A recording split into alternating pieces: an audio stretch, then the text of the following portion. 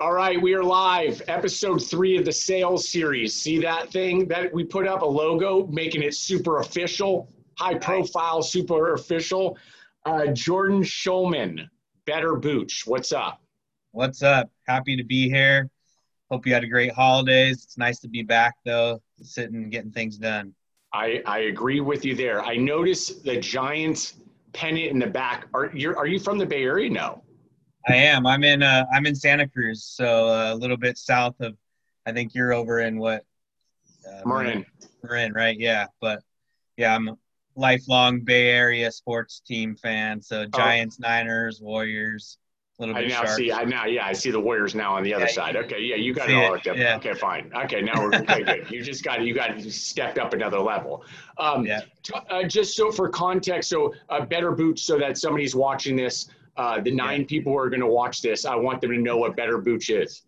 Are those 9 people? Does that include my family that's watching? Well, one of them's my mom, and then maybe my sister. So now we're back down to 6. We're good. Wow. We're good. Six Cool. 6 people is good.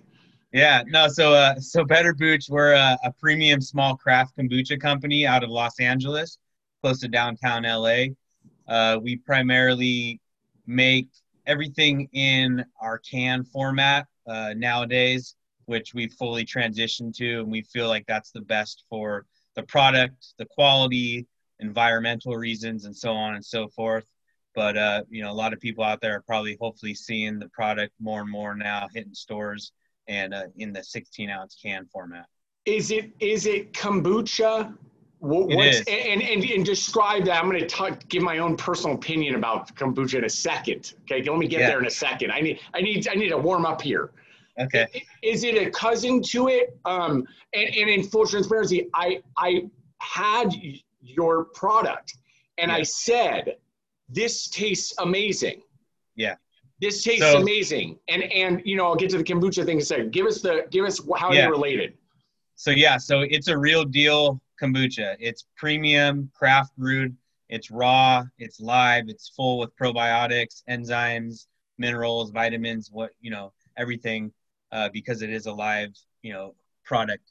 Coming in the can format, there are a lot of other kind of kombucha type drinks out there now, prebiotics, things that are adding different things. But yeah, we're a real kombucha. It's brewed in a little bit different of a style than some of the other kombuchas out there. So we do a single batch craft approach. So each one of our SKUs has its own tea base with herbs, adaptogens, and botanicals, and it's made in its own vat that way. So each flavor is going to be distinct and different and have a different taste profile than all of our other flavors because it's all done separately, individual. Why does it taste good though? And then, but maybe I'm tripping, dude. No. Because I remember the first time. Now let me come full circle. The first time I had kombucha, and again, this is always a personal thing, right? It's very subjective. I didn't like it. I don't remember which brand it was or whatever. It's just, a few years ago I had it, and I remember saying I don't like it. But then I had yours. It was, and I now I'm saying, wow, that tastes amazing. We have that effect on people. So I like to always say that we are the kombucha for people that don't like kombucha, but then also the true purists that are kombucha lovers, they also really enjoy our product. So there's a few things that are going on. We take kind of an artistic and scientific approach to it. So we have master brewers, one that is a Cal Berkeley trained scientist. He used to be a food chemist. He also was trained overseas at the Siebel Institute as a master brewer. So we've really taken that approach and craft through the years. The company's been around for about 8 years now. So they've really fine-tuned it throughout the years. And what we are able to do is, one, we don't add any juice or sugars to it, except in the initial brewing stage. So that keeps the sugar count low, but also we make sure that all the different acids and flavor profiles blend nicely, and we really accentuate the premium loose leaf teas that we use. So when you're tasting it, it's not overly acidic. It's not, that sour vinegar taste profile. It's more easy to drink, well-balanced because of that approach that we use. So that's why it doesn't taste like your quote-unquote normal kombucha that most people would think of. It's, as we like to say, it's crushable. You sound like a salesperson, okay? You sound like a salesperson, which we're going Yeah. to talk about now. What Okay. does that look like for someone selling a beverage today? In your particular space, how does someone, just we'll do a little snapshot of education here. How does Yeah. somebody get a beverage like yours onto a truck and into a store? That's a great question, right? And it's many faceted approaches to that. But, you know, obviously you need to have, I think at least, you need to have a great quality product that tastes good. I think Better Booch is the best tasting kombucha on the market. I think Iwan organic snacks are probably the best tasting snack that I've had. I've told you that before when you sent me some free samples a while ago. Now, honest to God, I have it on a auto subscription on Amazon. Folks, Because that was not a paid advertisement, that folks. That was was not a not. paid advertisement. Okay, go You ahead. can ask my whole family. My family loves Keep it. going. But That's by good. the way, but you know what it is comes down to, right. It's got to taste good. I think it's got to be, you know, healthy, good for you is obviously trending nowadays. It's got to taste good, and then you really have to have people that are passionate behind the brand, behind the drink, behind the chips, snacks, whatever it is. And I think that kind of bleeds over when you're talking to retailers, to distributors. But, you know, as you know, you have to figure out a way to get it to the stores. You have to figure a way to get it on the shelf. What I've noticed is, especially in today's age with COVID and everything that's happening, uh, everyone is inundated with emails and phone calls. There's not a lot of in-person meetings going on. So you really have to follow up and follow through like no other. I mean, I'm the kind of guy that's following up weekly, every other week, whatever it needs to be with all of my retailers, distributors, and really just staying on top of them, but in a polite manner. I always try to approach it. I treat people as I would like to be treated, and it's worked well for me. Now, it's refrigerated, correct? Correct. Required refrigeration. Yes, it is. And so then already now you're playing into a smaller space, right? So there's going to be, you know, competition just in there. And then as far as kombucha, because it's got to sit in the kombucha set, right? Yeah. Is there 5 brands? Like, lay that out in your space. Is there 5? Is there 10 brands that are competing for that at this stage? And then of course, then there's going to be the smaller emerging ones. But like, what does that set look like? Yeah, I would say there's kind of like your top 5 that are more of your nationally distributed players, and then there's, you know, overall probably about a top 10. You know, we're slowly kind of moving our way up. We've increased a lot of authorizations and distributions across the country now, rolling out nationally.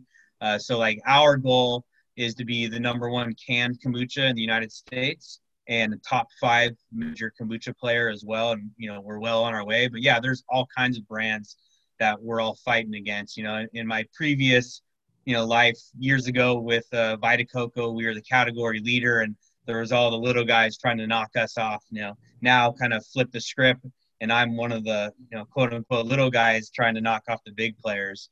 But I enjoy that. It's a challenge, and, you know, it's there's something to kind of shoot for and get to attain. I like that, and I like that I learned it just now. So you've been on both sides, and I think you were at another beverage company even before this. So I was at Life Aid Beverage Company. And Life Aid, so another, I mean, they're a player. So it's give us the difference, like just being in that seat in a different type of company, right? Size wise, you mentioned kind of cat. Yeah, I like that. Well, I like the cat. You mentioned sort of a little bit of knocking one off. Now it's the other way. But what do you think that you've learned from coming from a bigger company that helps you now? Yeah, I think I've learned that when you're at a bigger company and you have so many SKUs, so many authorizations, so many distributors, retailers, what have you, sometimes you kind of lose sight on the little things, and it opens up doors for smaller brands to kind of slowly pick you apart, you know, from a retail standpoint, right? So I've been able to, you know, experience that on that side, and now knowing, like, you know, not to call out any brands, but there's some brands on the shelf, especially in the kombucha space, that might have 20 different flavors, and they probably are overspaced a little bit. right? So give me a few of those facings. Let me show you what we can do, and then we're off to the races. So, Yeah. it's kind of that approach that has been successful for us here in the last 6 months at Better Booch. Yeah, it's interesting on the sales side because no matter where you're sitting in the company, it is almost finding that sweet spot, right? Where you've gotten big enough, but you still feel homegrown. There's almost like still the founder's voice coming into the play. Maybe you don't need the 20 faces because you realize that the 10 are core movers, and like that's where we're driving the voice of the brand from. But that gives you an arsenal to be able to walk in and then see the other side, which I'm with you. I kind of like I like the hero story, right? Look at it. There he goes. Get him in there. Get him in there.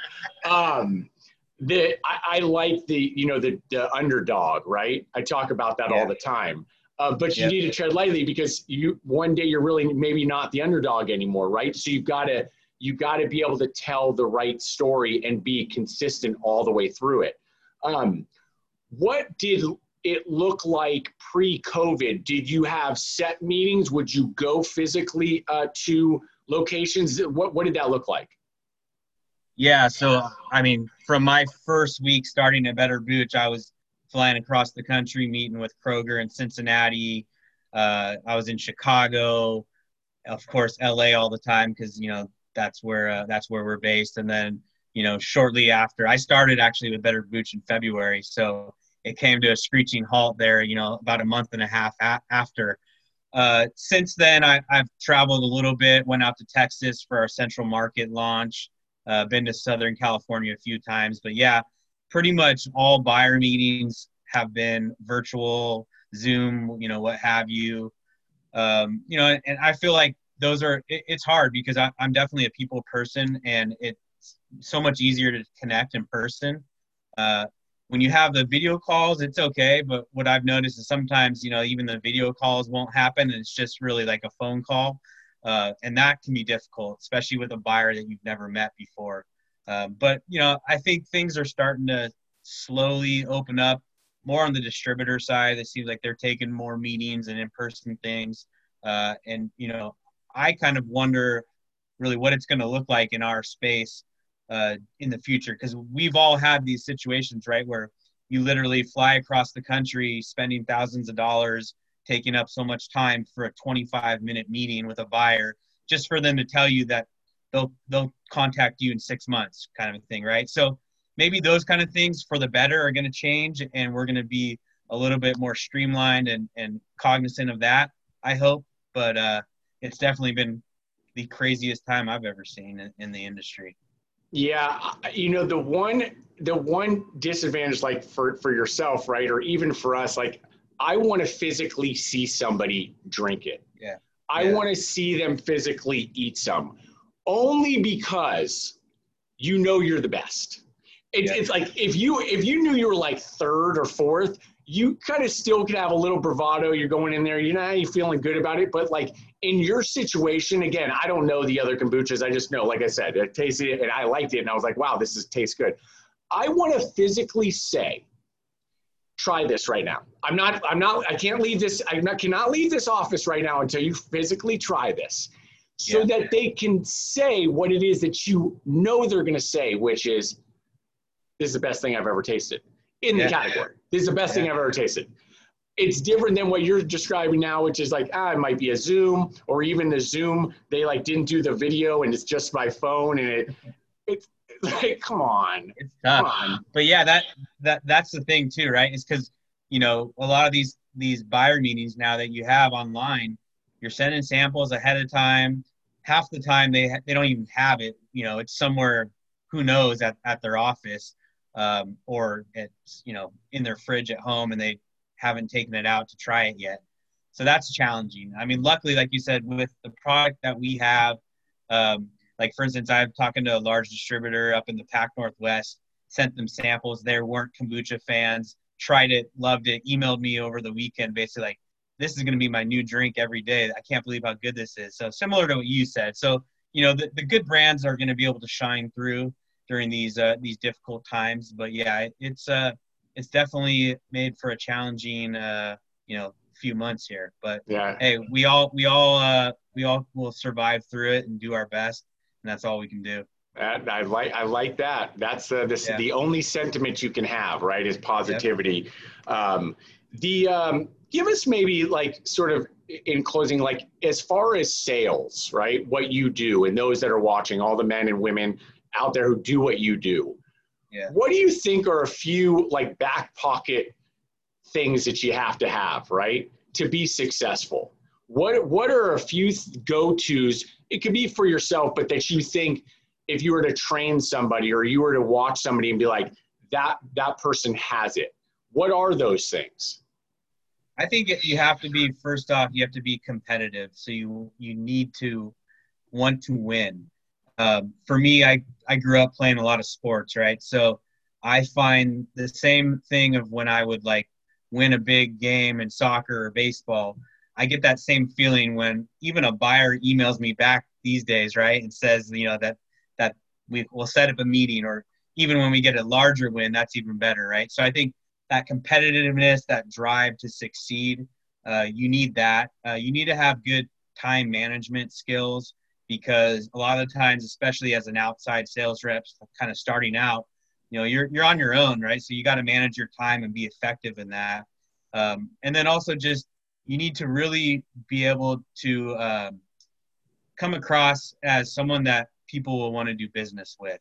There's so many people out there selling so many different things to buyers and distributors and people that we deal with, that I feel like if you come off as a sincere person that they can trust and they can relate to, that, if you have combined that with a great product, I think, you're in a win-win situation.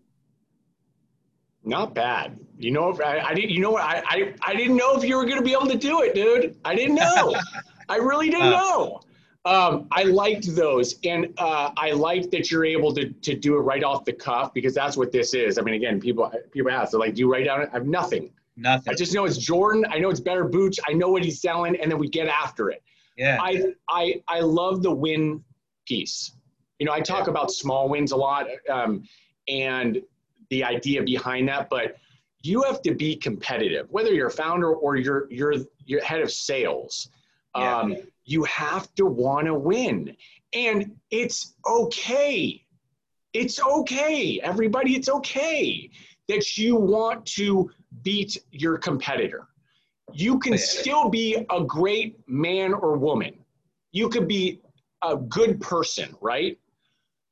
And still want to kick someone's ass. It's just how this is, right? I think that's such an important key piece, and I'm glad you touched on that.